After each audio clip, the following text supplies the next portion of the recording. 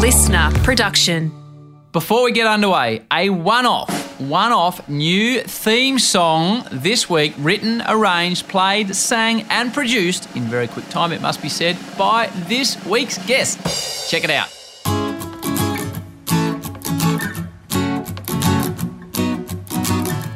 This week on the Howie Games, guess who is on? This week on the Howie Games, guess who is on? Guess who is on? Yes, howdy, we are back. It's been a big pre-season, but the Howie Games team has been putting in the hard yards to deliver a big Season 7 for you. We've got, in our opinion anyway, some ripper episodes coming your way. You're listening to episode 80, part A. If you're tuning in on a holiday road trip, 1, thank you so much for listening. 2, please drive carefully. To get things underway, as you heard from the intro, a man of many talents, Brett Lee. Mystery, what is to be? So much more than meets the eye. Listen to me, time is your key. You will find out by and by. When people kindly ask me which is my favourite episode of the show, I typically respond by saying, it's pretty much like asking me which is my favourite child, the pickle or the big penguin. It's an impossible choice. What I will say, however, in this instance, is this episode was about as much fun as I've ever had recording an episode. Added to that, Brett Lee, or Binger, as he's universally known, is the perfect representation for mine of what the show strives to be. He's always positive and upbeat, forever smiling, and most importantly, he is never afraid to have a real crack at things that are often well out of his comfort zone. You probably know Binger as an Aussie cricketer who could bowl with heat. Real heat. On this very day, Boxing Day 1999, Brett took 5 wickets via India on his Test debut. Oh, he's hit him in there. This is out. Yes, he's taken it. That's the end of Srinath. He's got another one. Oh, what a day. 5 wickets on debut. Brett Lee has brought the MCG alive. What you may not know is Brett is also a very talented musician and actor. This episode was recorded in a hotel in Brisbane during the first Test versus Pakistan, over a couple of quiet ones. On my request, the great man brought his guitar, making this, to my great delight, an episode with a musical accompaniment. Brett Lee is one of the nicest fellas I've ever had the pleasure of meeting, and he rocks the axe. What else could you want? Enjoy. So when you search and then you find and know just where to go, and thoughts that once used to cloud your mind, you see clearly and now you know. Mystery, what is to be revealed in King Selassie. Come on children, trot with me, we want to reach Mount Zion. I am that excited about our next guest on the Howie Games. I don't know where this is going to go. We are starting, before he says a word, with a musical interlude. Hello, I'm Johnny Cash.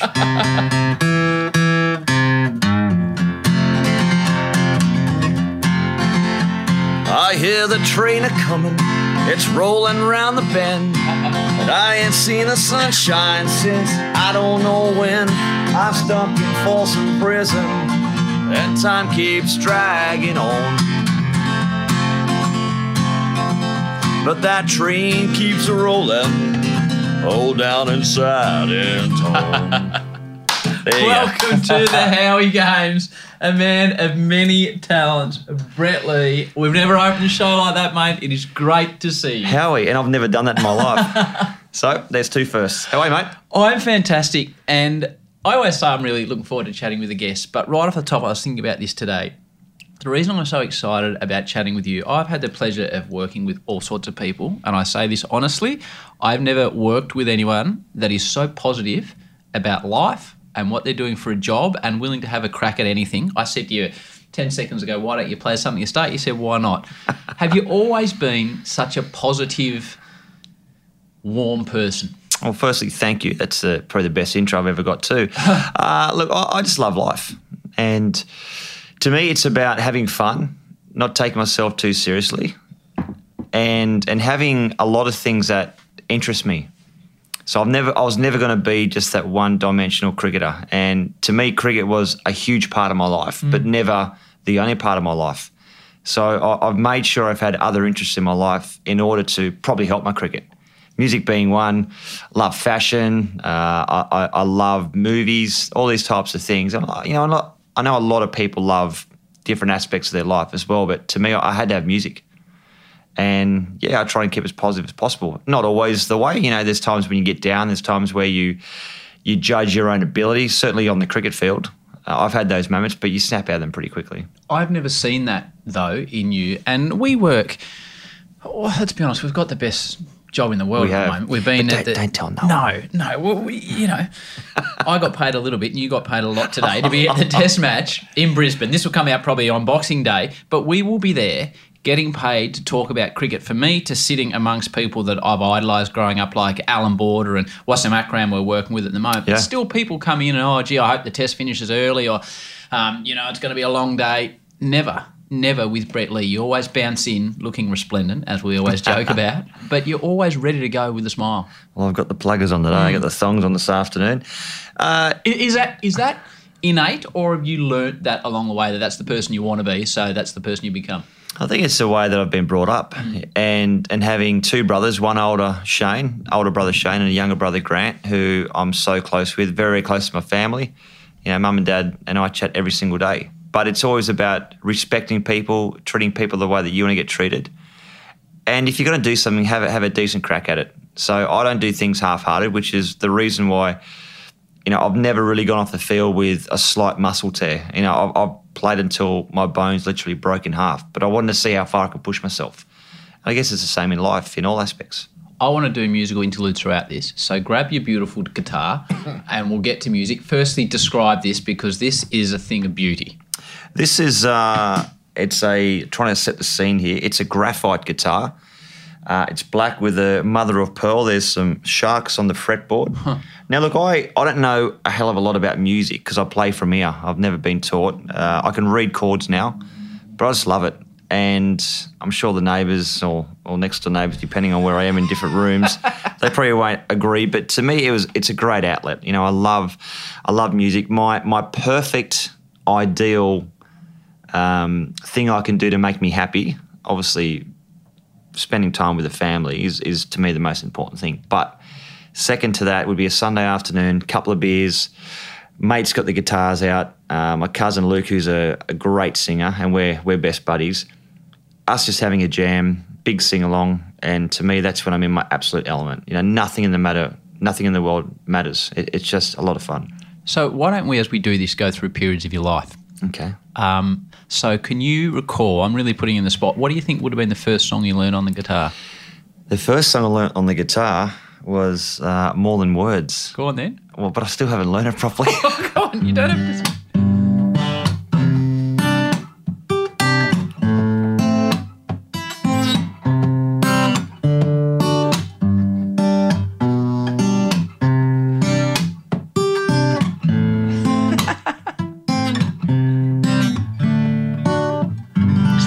Extreme? Yeah. Extreme. And it's extremely hard song to learn as well. I thought it'd be a pretty cool song to play. Yeah.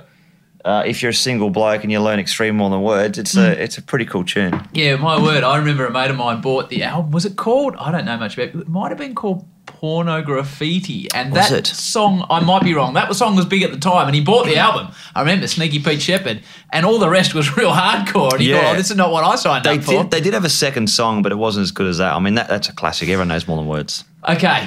So where'd you grow up? Tell me about your family. I grew up in a place called Mount Warrigal, which in Aboriginal terms is called Dingo Hill, about 2 hours out of Sydney, south, close to Oak Flats. And Oak Flats was my first cricket club.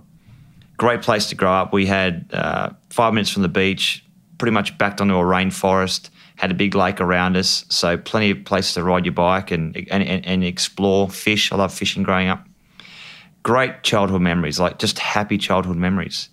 And that's been my whole life. It's, I sort of look back to those days and think, geez, I had a very, very lucky upbringing.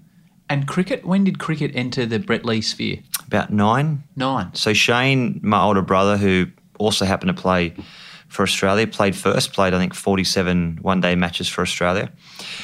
We sort of came home one afternoon and Shane goes, look, I want I want to play cricket. And Mum and Dad said, don't play cricket. It goes too long. Maybe try soccer or something. So it wasn't part of the household. It's not your dad or anything played? No, Dad never played cricket in his life. Mum never played. Mum was a sprinter, 100-metre sprinter. So she was real good pace. And that's where I think that we get the fast twitch fibres from. Dad reckons she's full of it. Dad reckons it all came from him. What's your dad's name? Bob. Come on, Bobby. Bobby Boy and Helen. So Helly reckons it's all hers, and Bobby Boy goes, no, it came. Talent came from me. Two wonderful parents, very lucky. But yeah, they put Shane up for 1 year, and he came back. He's 11 and a half, and he goes, I want to play cricket. I want to play this year. And he made the state team in his first year. And he literally said to me, I still remember the day, bowl. Threw the tennis ball to me, bowl. He was batting. Grant was the fieldsman, which is why he probably retired at the age of 18. And that was it. That's how I got introduced to cricket, fell in love with it, played under 10s and haven't looked back. So when he threw you that ball, my young bloke's 7 now, and he's playing his second year of cricket, and some kids can naturally come and bowl and bat, and others take a bit of coaching to get to that level, which is irrelevant because they all just love it. Could you, when your brother threw you the ball, could you bowl straight away? Yeah, I just saw it on TV and just tried to copy an action, and just the ball just came out naturally. And obviously it took me a while to get going, but I think back to under 10s, under 12s, and I was always the quickest in the team. But I just thought that was normal up until, then you start playing in different competitions and people will be saying, this guy's a lot quicker than kids the same age. I was probably about 2 groups ahead, the same speed. But I sort of, liked that. I actually enjoyed the fact that I was scaring the tripe out of them at the age of 9. The tripe out of them. So that got me excited. I didn't want to bowl. I couldn't bowl spin. I couldn't bat. Dad every afternoon would take us down to the cricket nets at Panorama Oval, which is now Shane Lee Field. And he would, literally, because he couldn't throw that hard with his arms, so he worked out, he'd come down half of the pitch and pad Shane and just peg balls. And he'd throw big off spinners and just chuck balls at Shane. I'd bowl to Shane as well. Grant would have a bowl and a bat. Grant was probably the most talented cricketer in the family. Really? Yeah, but just didn't want to do it. And I was like, this is cool. So Dad would be down, my Uncle Les would come down and sort of help out. And that was every afternoon. And that was after school, 3:30, we'd get down the nets. We'd probably be home just before dark. Mum would cook dinner and we'd go to bed and do it all again tomorrow. So at what stage, Binga, did you become that guy, oh no, we're playing against Brett Lee's team and he bowls really, really fast? And we all have that bowler. Probably 12. Right. And there was I still remember the guy's name, Wesley Crofty, and he came from, I think, Lake Illawarra to Oak Flats, and he was trying out for our team, and our coach goes, I want you to bounce him. I'm about 11 and a half. It's okay, give me the ball. Took the brand new ball, and he wasn't wearing a helmet, and I bounced him. I knocked out his front teeth, and there was blood all over the wicket, and I was sick. I was visibly sick, almost vomiting, looking at the blood on the wicket, and I said that's it, I actually quit cricket. So I quit cricket for about a week. My dad rang his father, offered to pay all the dental bills, and Wesley's dad said, no, it was his fault, she'd been wearing a helmet, and that was it. And then they offered me to come back and take the new ball again a week later. I said, okay, I'll do it again. Because I didn't like hitting. Even throughout my whole career, you might see me on the cricket field and think this bully or this enforcer, which I had to be. That was my role, to be that real big enforcer, try and bowl quick to try and scare the batsman. But I actually hated the batsman getting hurt. I wouldn't show it, but I hated it. Which is exactly what I was going to ask you, because getting to know you over the last few years, you're a bit of a conundrum like that, because you are the most passive, laid-back person. So how did you pump yourself up to go and potentially cause physical injury to people, which is what you did? Like, you intimidated world-class cricketers. Yeah, and look, I'm not proud to say, but I lined batsmen up. You never go as far as say, I'm going to kill you type of thing. Unfortunately, it has happened in cricket, which makes you think, geez.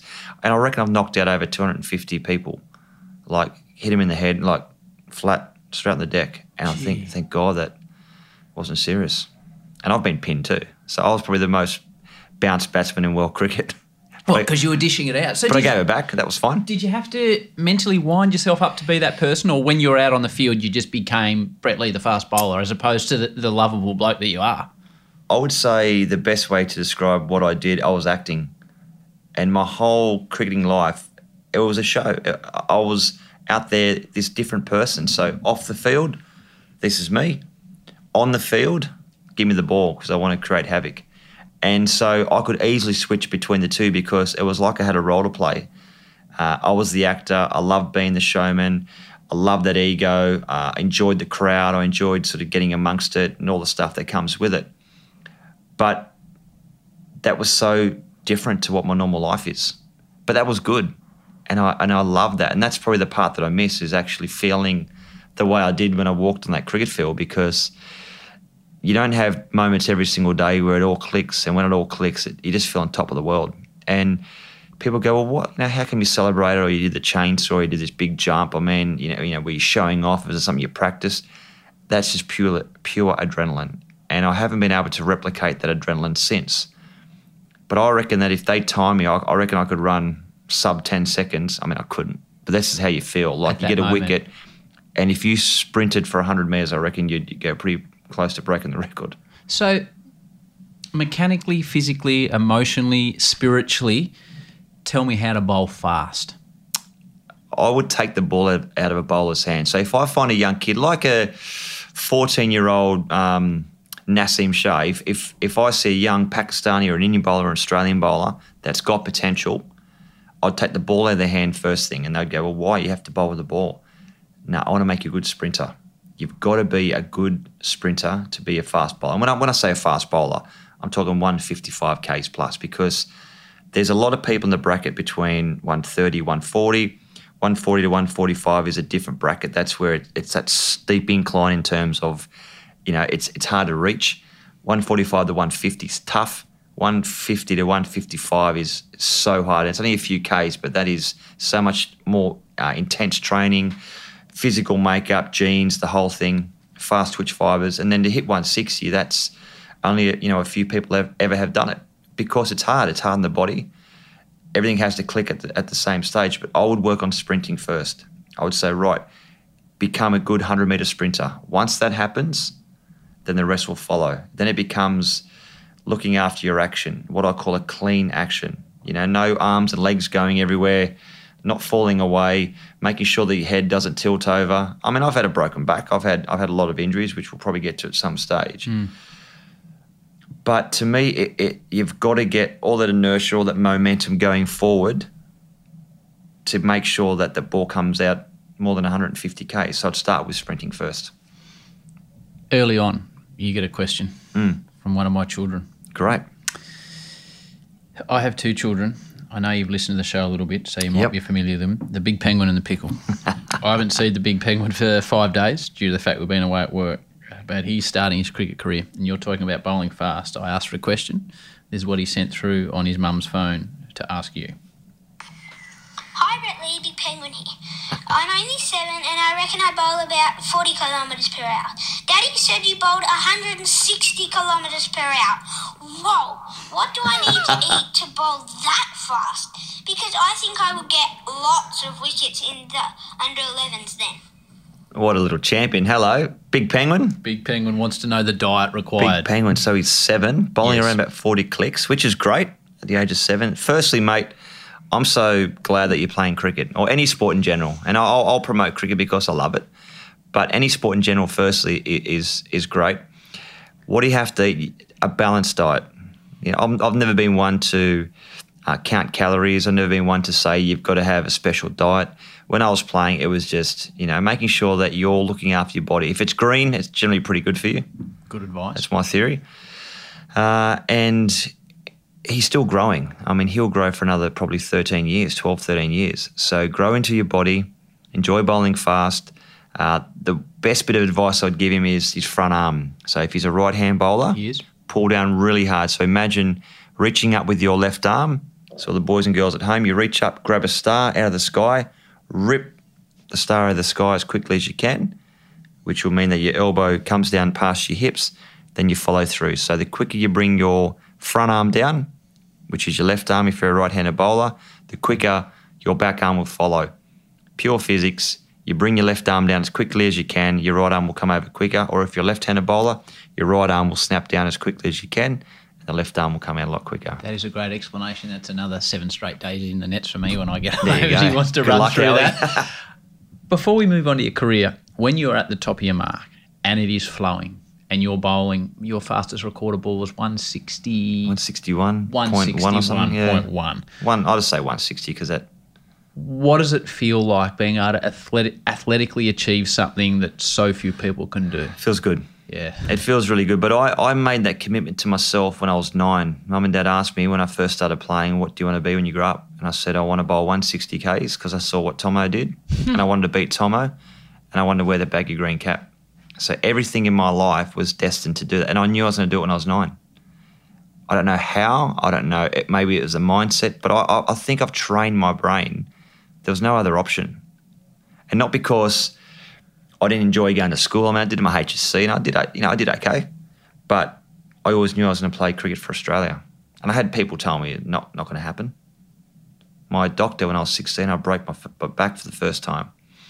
Indian doctor, lovely fella, down at Mount Warrigal. He said, look, you've got stress fractures through your lower back. You can't bowl again. Maybe try a different sport. I said, look, I appreciate your guidance and your counsel, but I will be playing cricket. I'm going to go and play Test cricket, and when I play Test cricket, I'll get you a ticket, which I did. You did? Yeah. So And it was against India, so he was pumped. Bigger, how did your parents handle that? Because I'm at that stage now. We're lucky to have a lot of parents and kids listen to this show. And your child said, this is what I'm going to do. You want to promote every dream they have. You do. But you also have in the back of your mind I know. saying, well, that's 11 blokes or 11 girls that are going to achieve that in your period of life. How did your parents Out of handle 25 million that? people. Yes. Did they say, what about a backup plan? Or did they say, cool? My parents backed me 100%. And they pretty much gave up their life, their social life, to support the 3 boys. So, you know, Dad worked 40 years in the one job, BHP, and he worked day shift, night shift, afternoon shift. But whenever he came home, and I remember him going up on the weekend, and he would literally, he had no sleep, worked the whole night. But then he'd drive the 2 hours from Mount Warrigal up to Sydney because we're playing on the weekend, and didn't even complain once. Same as Mum. Mum would be there. What my parents did, and I think really helped me, and that's what I do now with my kids, is they always made it important and made it very, what's the word I'm after? They always made sure that when Shane had a game of cricket on, Mum would be with Shane, Dad would be with me, and my grandparents would be with Grant. And then they'd change around. So we always had someone watching us. And it feels good to look up and know that someone's got your back, and whether you get a duck or you don't get any wickets, that's fine. That's part of the game. They change around each week. And I saw a lot of parents just dump their kids off and come back and pick them up and didn't even ask the question, how'd you go? Now, to me, it was, I played cricket for fun. I enjoyed it. The fact that I got paid to do it was criminal, because I'm thinking, why are they paying me to do something? I mean, thank you very much, and I'll accept it. Thanks, Cricket Australia. But I would have done it for free. I'd tell them that post my career. Don't mention that to Fox. No. About your commentating. No, that's right. So that period before you play for Australia, grab your guitar again. I'm really putting you on the spot here. That period before you play for Australia, when you're an 18, 19-year-old, what year were you born? I was born in 1976. Okay, 76. So we're talking the early 90s. Give me a song that you can think of from that period. Early 90s. Or something that's relevant to you as a young man, probably before you played for Australia. I remember the first song I heard when I was 12 on an aeroplane, and I was going to the PWSA Carnival in Adelaide. It was Don't Worry, Be Happy. Right. And I put the little headset, I think I was... First trip? Ansett, first trip, and I was packing it. I was so scared of flying. On the Ansett. Yeah, Ansett. And I remember putting on the headset, and just this song came on. I never heard it in my life. I thought, that's cool. And every time I hear that song, it takes me back to me wearing my little PWSA top. I can't play it, but yeah, I mean, the 90s to me was... I had a friend through school, and we became buddies, and we were sort of hanging out with this crew that loved rap. And can you imagine two white guys trying to wear their hat back to front with those what are those pants, like Keppers or something? Or do you remember those big baggy bloody rubbish looking pants? Not cool. We used to wear them and just try and do like the running man. It was cool back then.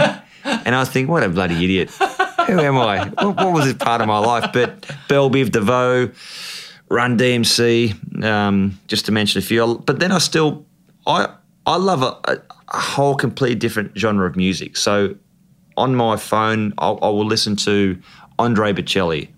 I'll have Metallica on. I'll listen to Backstreet Boys. I'll have Bon Jovi on. So I don't listen to a lot of new songs now, but I love the oldies, all the, Elvis Presley and... Can you play any Bon Jovi or not? Well, see, I've been working on this one, but I haven't actually been able to get it, but it's... Jesus, that's bad. Wow. That's bad, sorry.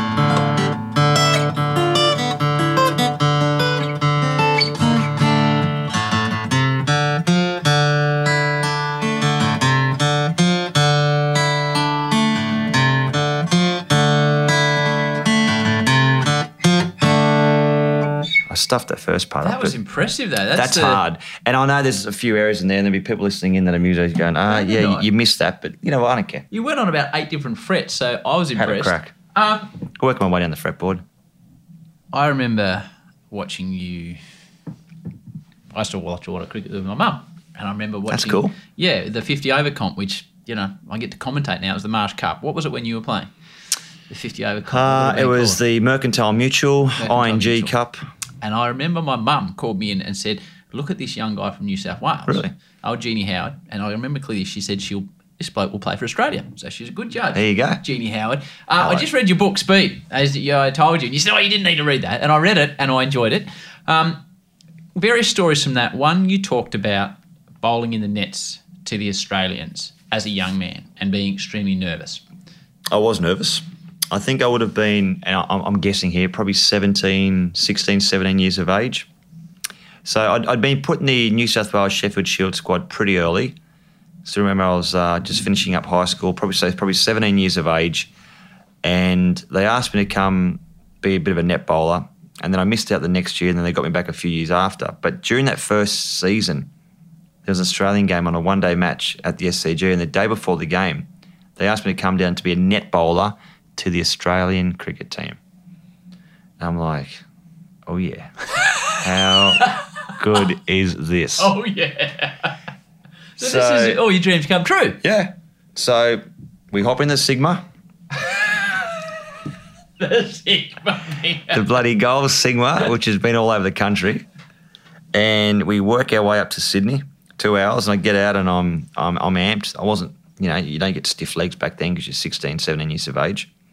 I think Mum dropped me up there, and I get out, and they gave me a shirt to wear. I think which must now thinking back with the one eye on the whole marketing stuff, obviously to look after their sponsors. Couldn't lob up wearing a conflicting sponsor. I didn't know that when I was 17 though. Lob up, they give me a shirt, and I get the ball, and I'm next to Craig McDermott. I'm thinking, how good is this? Whole heap of other Australian bowlers, and I look down and who's batting? David Byrne. How good is this? Give me a white ball. And I mark my run up, and I'm about 10 metres past Billy. Longer runner. Longer. Oh, This guy, who's this wanker? What is going on here? And I'm like skinny. I was so skinny. I'd literally have to run around the shower to get wet. Skinny, ball in hand, 10 metres past Craig McDermott, who was the number one bowler for Australia that particular time. David Byrne's facing. And I'm just thinking, right, get in there and let it go. But then I'm thinking, hang on, this is like an audition. I want to play for Australia. I want to play for New South Wales first, which was still a long way off, probably about 5 years off until I did it, probably 4 years off. Ball in hand, I thought, just enjoy it. And I ran in first ball, full of confidence, not being cocky. I let go of this perfect ball, and it came out of the hand horribly. It was a full toss, and it hit the side net on the full. Side net. Hasn't touched the friggin' pitch. David Byrne's picked up this ball and threw it back to him. Didn't say anything, just mumbled at me. I thought, no, I've walked back, and I could feel my face. You know when you're blushing, I could feel my head getting hot. I'm going red. because there's a few cameras around and everyone's, you know, I'm just a netty. No one had a clue who I was. Next ball, run in. Whew, other side, the net on the full, hasn't hit the cut stuff. None from 2.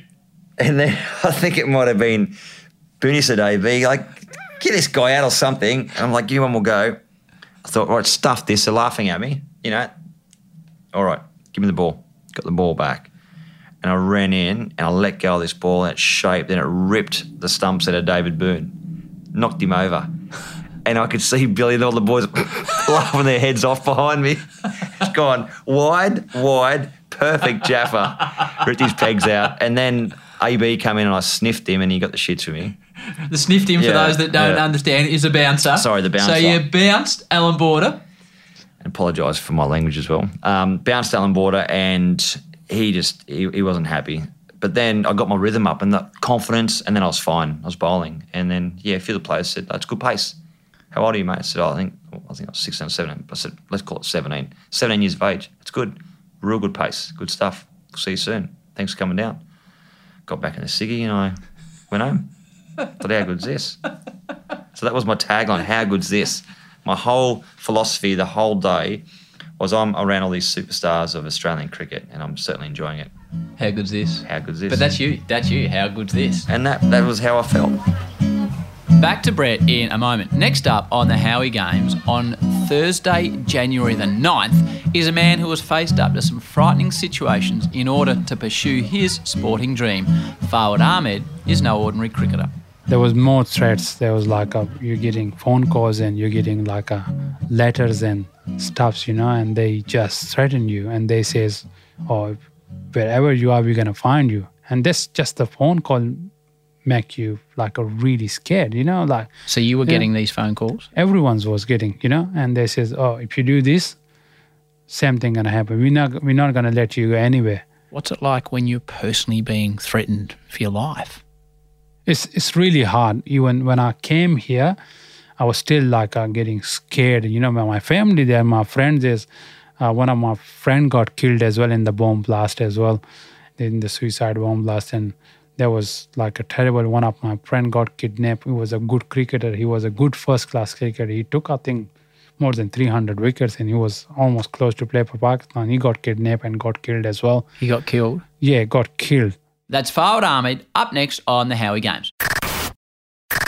All right, back to Bing. Before we get to playing for Australia, and I'm sure Barclays Menswear will come up in this discussion, but you've had a few different jobs as a young man. Run me through your various employers before you became a full-time cricketer. I did my HSC and there was a period of time there where I couldn't really work. So I was about 6 months away from going to the Cricket Academy. Yep. I'm embarrassed to say this. I haven't told anyone, so you're probably the first to know, Howie. Good. And they had back then, the dole, the rock and roll, I call it. Yes. Someone said, why don't you apply for the dole because you're not working? I said, oh, I'm not applying for the dole. They said, go on. So I walked in there and I think I got it twice and I feel so embarrassed to say it because that wasn't me. And there's nothing against people that obviously are on the dole because they're trying to find work. And I get that. I'll park it to the side. So it's not me being disrespectful, but I knew that I'll be working 6 months at the Cricket Academy. I had that opportunity. But just to fill that void, and you have to fill out 4 slots each week and you have to ring up and have proof that you've called to try to get a job. Right. So I did about a year before that, I did a little part-time job as a joiner, as a carpenter at a place called Martin's Joinery. I still remember at Oak Flats. And I got there and I was making kitchens and putting things together and, they tell me to go and get the left-handed screwdriver, all these stitch-ups, right, as a youngster. So I did it whilst I was on school holidays, which was a good experience for 2 weeks.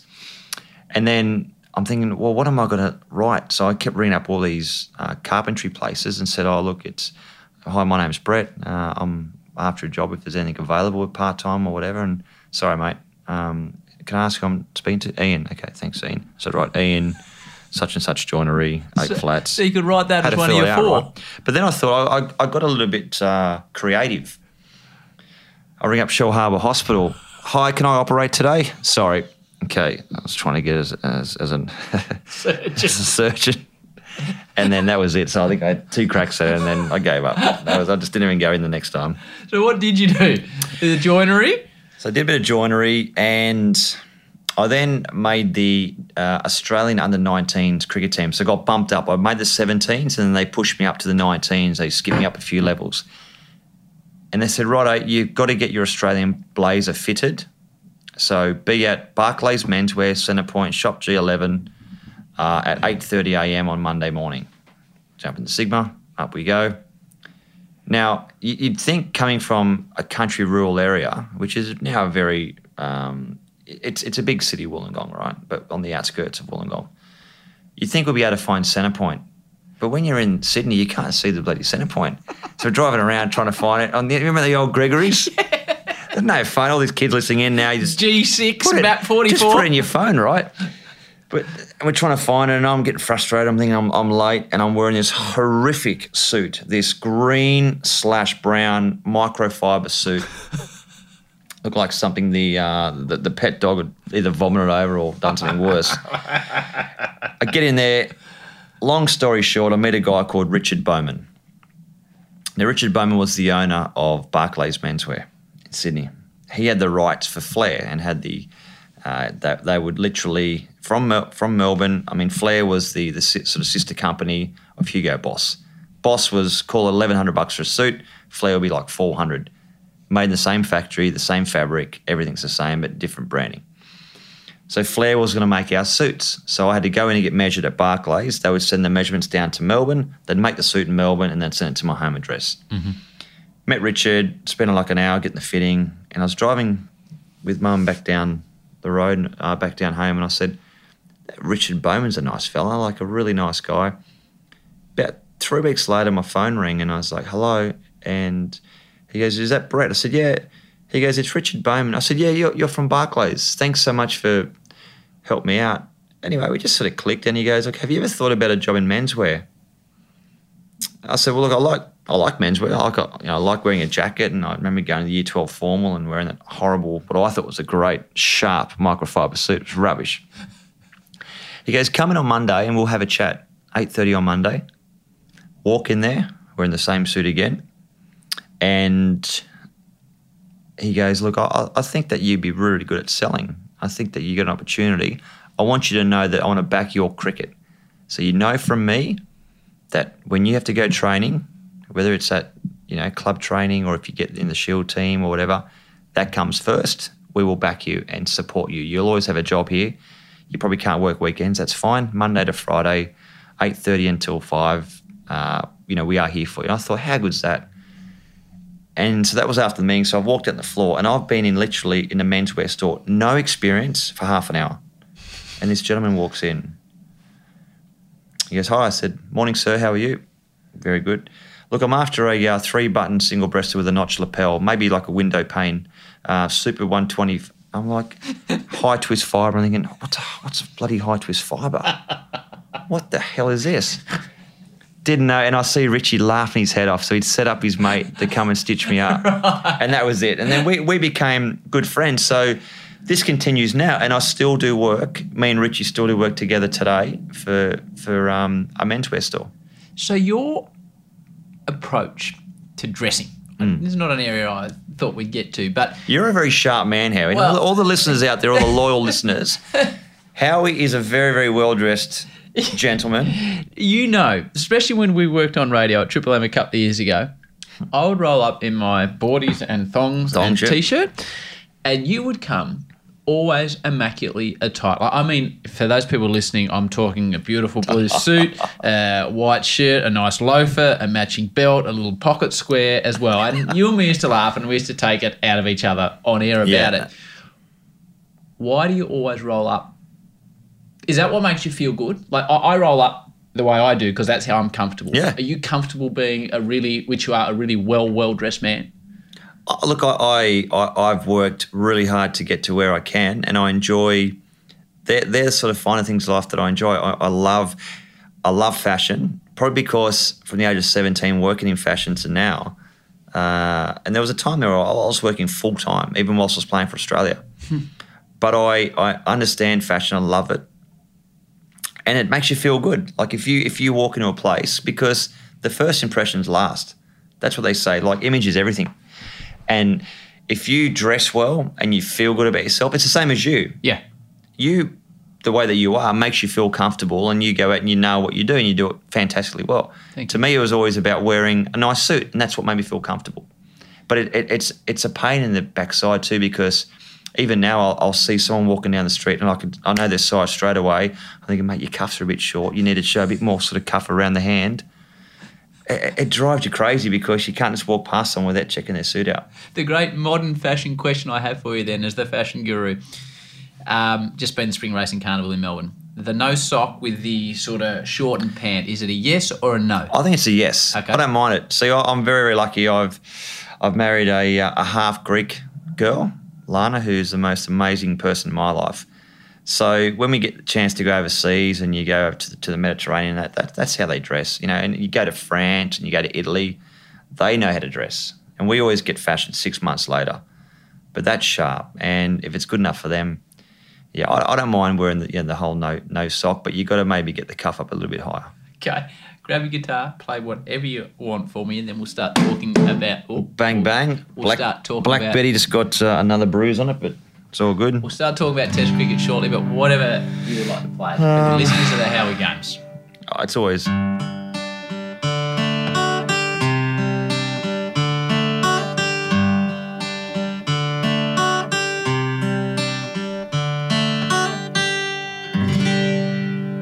Welcome back. We could have you... Every guest I do, I could just have you sitting in the corner with nice little segues. Like a nuffy playing these romantic love songs. Yes, we're in a hotel here in Just Brisbane. me and Howie. Is there anyone that's just listening in? We're having a couple of beers. We're having a nice Having a time, beer, yeah. which is beautiful. It's been good. Enjoying it. Okay. You get picked to play for Australia at a Boxing Day test versus India. I think you've been around the squad. You might have been 12th man. Yep. The previous test match. How do you find out you're going to debut for Australia? I get a call firstly, even before I was even chosen the squad. And I remember I was at home and I was renting an apartment in Bulwara Road, Pyrmont. And guess whose apartment I was renting off? Who? Bradley Edward McNamara. Who is now our producer Yes. at Fox Cricket. Buzz's apartment. The Buzzard. You can stay there, mate. You're right. So I don't think he even charged me rent. And Corey Richards, who is a good friend of mine. We don't get the chance to catch up the way we would love to. He's busy. Everyone's got things on. But we were roommates there for a number of years, and we're watching the test in Hobart where Gilly and JL are going off. He goes, I reckon you'll get a call up here. I reckon they're going to drop Scott Muller, and I reckon you'll get the call up. I'm like, no. Because there's been heaps of media hype. I'll probably bowl the quickest spell, I think, up there throughout my whole career. A week before that in Perth. And it was in front of Steve Wall, Mark Wall, Esley, Slater, Bevan. I mean, guys that you want to impress. Absolutely. He goes, I rang you to call. My house phone rang. Hello. Such and such. I didn't even hear the name. Such here from the Australian Cricket Board back then, ACB. I'm like, and my heart just sort of skipped a beat. And I thought, is this the call I've been waiting for my whole life? Just to let you know that you've been chosen in the Australian squad to go to Perth against Pakistan. So this is what you have to do. And then that was just, it's almost like a movie. And when someone's talking, then it fades away. Then, there's all these things going on in your head. That was me. I look at Corey and I'm like going, yeah. I'm nodding. He's running the fridge, popping over the Coronas. I'm necking a bloody Corona halfway through, trying to write down on a piece of back of an old piece of paper, trying to write down, I'm going to be at the airport at 3:30 tomorrow afternoon, and you'll get your gear when you arrive in Perth and all that. I'm going, yeah, and I'm trying to write this stuff down. And I don't know, it was that moment where I just thought, this is it. This is why I think I've been put on earth, is to play sport and try to be an entertainer and have fun doing it. And that was the call I was after. And then that night I spoke to my brother Shane. I rang him, and I was playing for Mossman then, Mossman Cricket Club.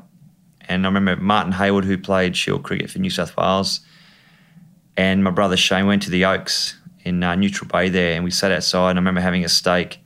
I still remember it. And so this is back in 1999, and I've been chosen the test team. So my brother was playing in the one-day side at that time, and I've been chosen the test, so I thought, this is pretty special. This is really, really special. And we had to feed to celebrate and a few beers, and then we flew out next day. And I didn't play in Perth. I was left out, and I missed the Adelaide test. They dropped me from the squad because they wanted to choose that second spinner, which I knew would probably happen. And then the Boxing Day test came up, and it was Adamine and Casper, and they picked me. How do you find out that it's going to be you? Well, it's meant to be this beautiful surprise when you walk down the field and Stephen Waugh, the captain, reads out the team. But as you know, when you've got someone, as we do in the commentary box, who's a legend, S.K. Warne. Oh, the king. So the king, I'm walking down the stairs and we're going to meet, and they said, look, we'll announce the team on the ground. Warney goes, hey, mate, just heard from Tugger that you're playing. So, and we're walking down, and I just got goosebumps, like, even now, I just think about it. You're picked, right? You're playing. You're in the 11 for Australia. But when Tugger tells you, just make it you don't know. Thanks, mate. Act surprised. Like, king, bloody, like, so he told me. The king told me. Act surprised. Excuse me. So I got down there, and I'm trying to hide my emotion of pure joy. Got my head down and, yeah, get picked for the team. I get my cap presented by the Australian former player Ian Metcalfe, left-arm fast bowler, who ironically got called for throwing. Mm. And then 6 months into my career, I get my action questioned. Luckily, it was turned over 10-0 in my favour. But how ironic, yeah, Ian Metcalfe. But that was a great day. I remember doing a photo shoot with a guy called Phil Hilliard. You probably know Phil. Yes. Does a lot of work, and he's one of probably the best picky guys around Australia. It was me. I got the photo at home, and I'm laying on my hotel bed, and I'm looking up above what is a stocking, and there's a baggy green coming out of the stocking. And that was my Christmas wish. Wow. And, I got given the baggy green that night, the night before the test. I wanted to sleep in it. I literally wanted to sleep with it on my head, but I was worried about it being creased. And I put it on the table, and I just had it resting, and I just kept looking at it. I was kissing it and smelling it and just going. And look, it's green. It's a green felt. That's all it is. And there's probably other green felts that are very similar that all clubs across Australia use. But what it stood for with the coat of arms, and I thought at that stage only 382 people have ever got one. And I'm 383. And how good is this? So did Australia bat first in that test? We match? batted That's a wonderful first. description. So then you go out there. You didn't get the new ball at that stage because you had a couple of big boys before you. Yep. So at what stage does Steve Waugh look over to you, and then it's the Melbourne Test match? Yeah. Brett Lee might be going to be unleashed for one, maybe 2 overs before lunch. I think because I went out and I took a while to get off the mark, and I ended up getting 27. And the reason why I know that number was because it was the first time I had the chance to bat with a helmet on. But that really put me in good stead, and that took away those nerves that may have happened if we bowl first use of the crease. So out there batting, get a couple of runs, makes you feel confident.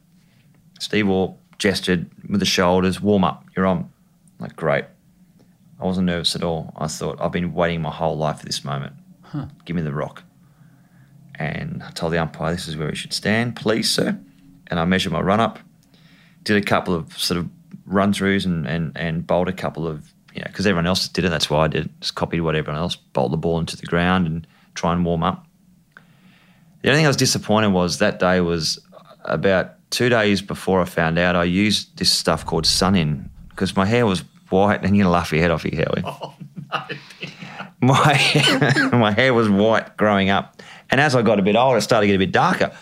So I used Sun to try to lighten it up. What's and it called? went Sun-In, and it went nearly orange. Looked like a Gatorade bottle, right? So I'm thinking, I'm on the big stage and my hair's not good. This is rubbish. And they're all up to Brett Lee, wishing him all the best, and he's obviously got the call from the skipper. So interesting moment for this young man. He's had success with the bat. That'll mean that the confidence is up, but it won't help to get rid of the nerves because this is what he's really here to do, bowl fast. So get the new ball and took off my jumper, my vest, gave my baggy green to the umpire and had the ball in hand. Just went, let's go. And that was it. Fourth ball? Fourth ball. Ramesh, left-handed batsman for India. Little inside edge, top of, I think it was middle of leg stump, chopped on. Fourth ball, first over, and I've got a test wicket. And he's got him. First wicket in Test cricket for Brett Lee, and he's done it by hitting the stumps. And I literally run Justin Langer at short leg. I just burst through him because I just want to get to Gilly. I just want to run. That's that 100-metre sprint that I could have done. I could have jumped over, I reckon, like a 2-metre fence. I was that excited. And to this day, I keep apologising to JL for running through and just brushing him. You got the hands up for the high five and just straight through him.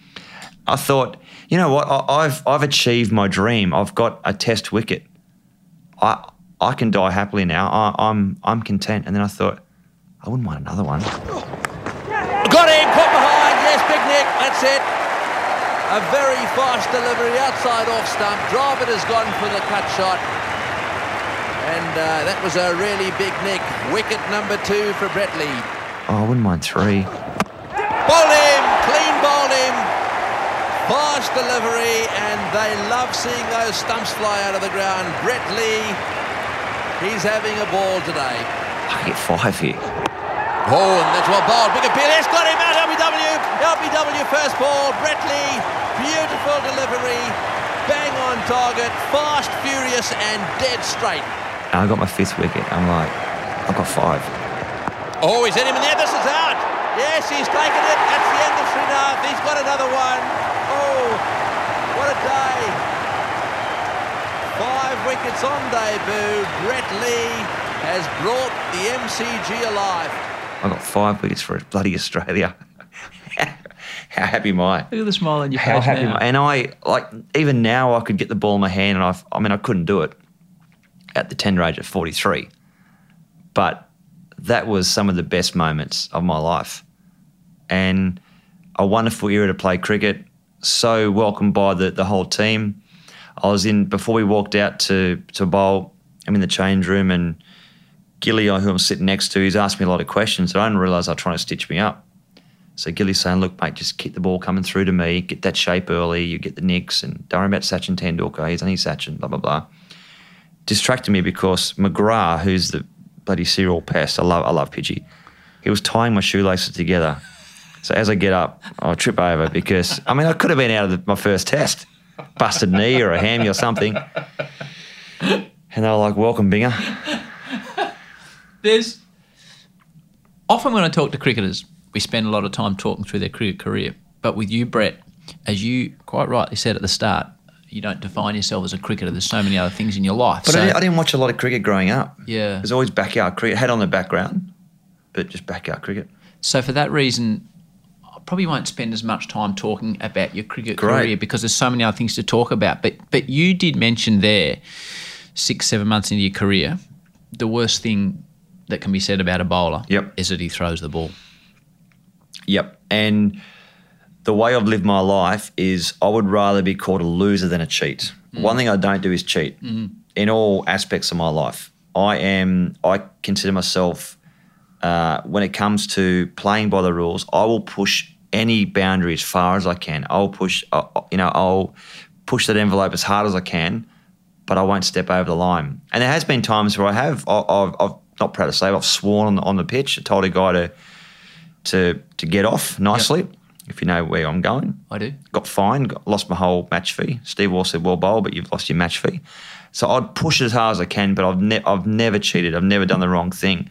So for me to have my action questioned, which I knew I didn't throw the ball, I was like, how can this be? And I remember having a chat to Dennis Lilly, who was instrumental in putting his case forward to say that I didn't have a problem with my action. If it wasn't for Dennis, I could have been rubbed out. I could have been a banned cricketer at 6 months in terms of that was my career. Done. So when I went in, I remember with my manager at the time, I said, what's the worst thing that can happen? Into the hearing? Yeah, I wasn't there. I was on the phone, but as they were walking in, I said, look, what can happen? if it goes against me, well, you can be banned from cricket. For how long? Well, a year, 2 years, forever. So you're saying that I might not ever be able to play for Australia again? Yeah, it could happen.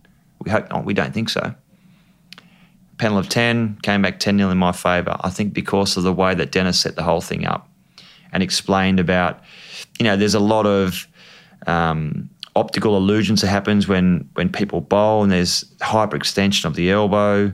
As long as there's no straightening of the elbow, 15 degrees back then.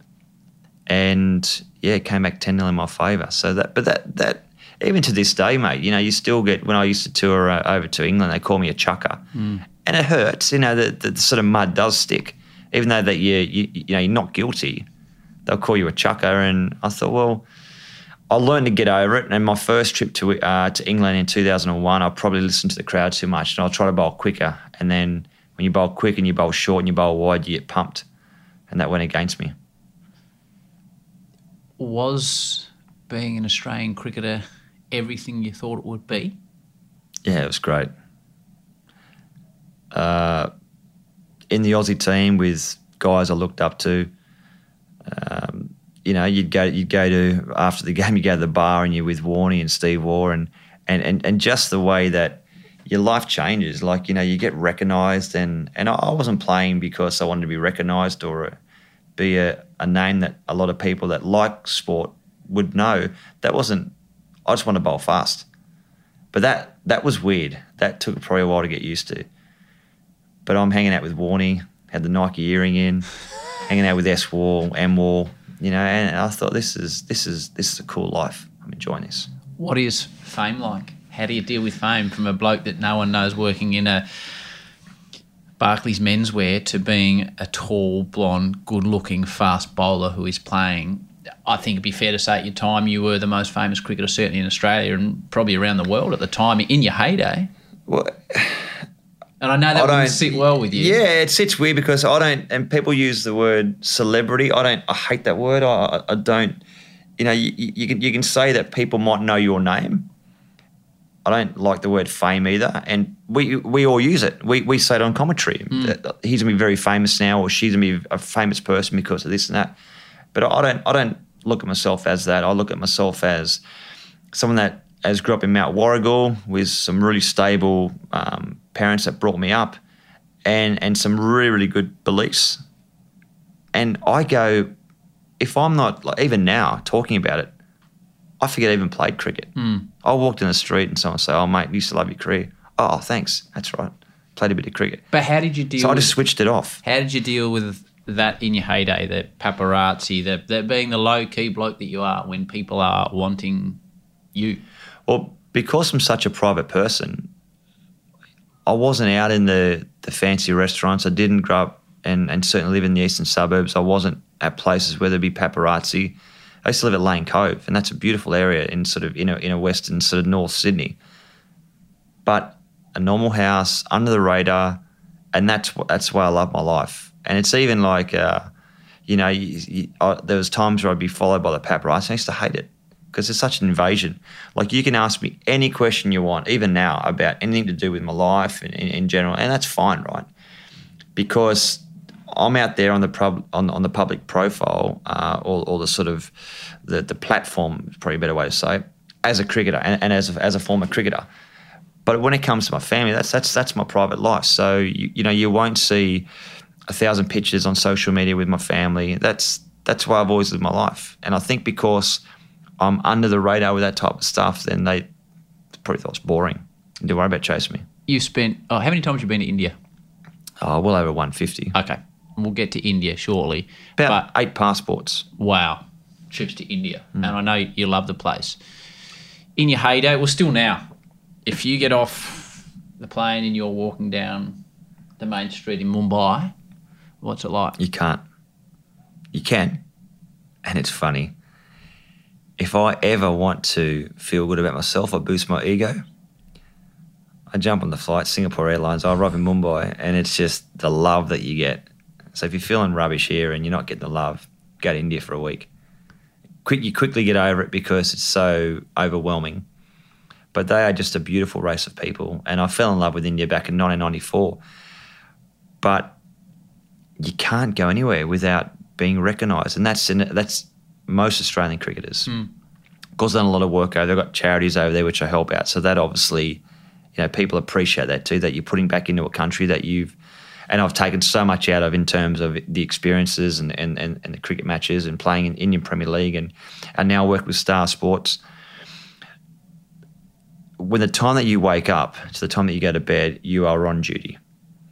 And the best way to explain it, Howie, is that last IPL, I did a bit of a mathematical sort of calculation. And I worked out that during the IPL, I had 18,000 selfies.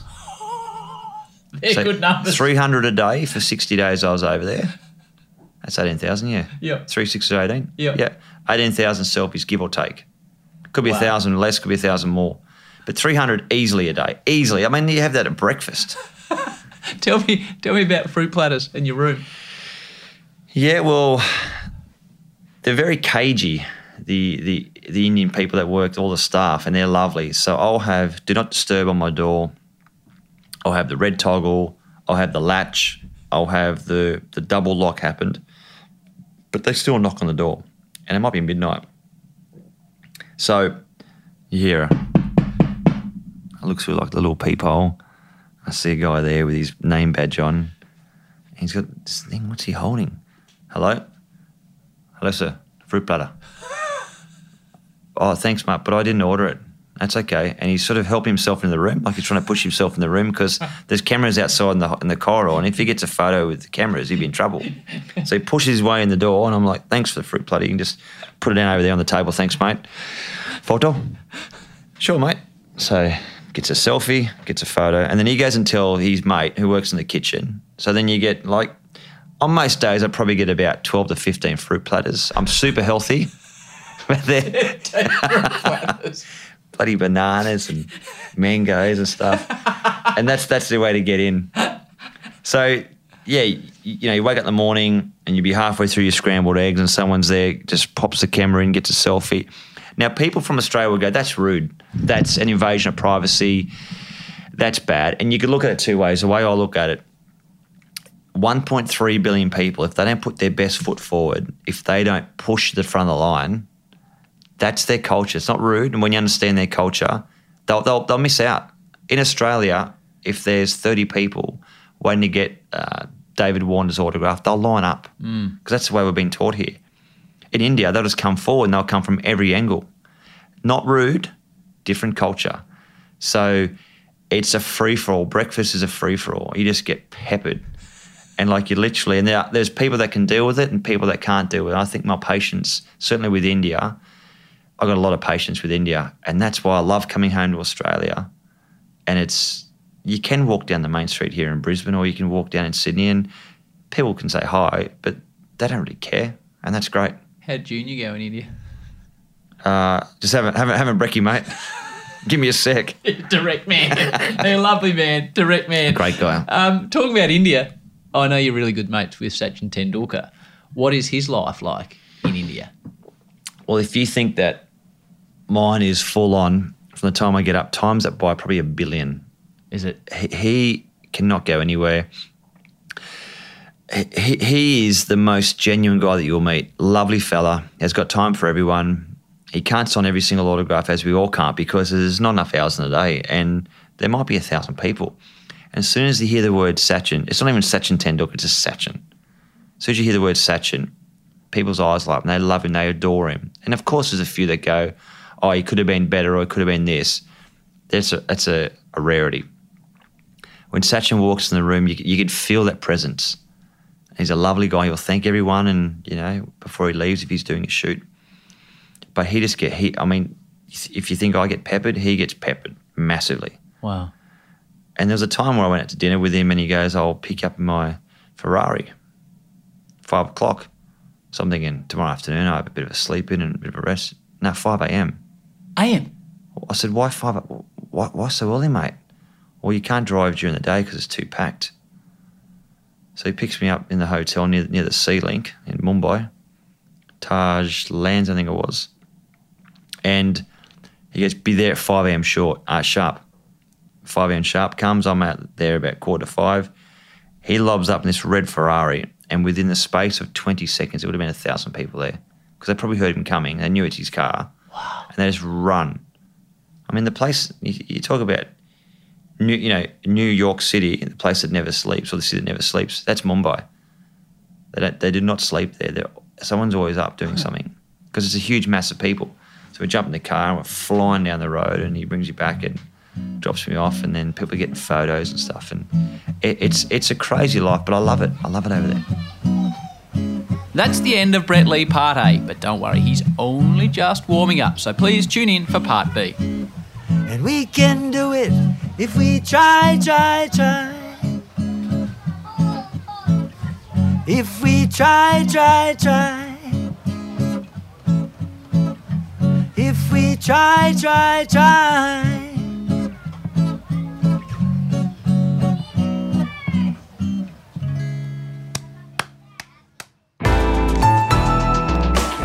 Listener.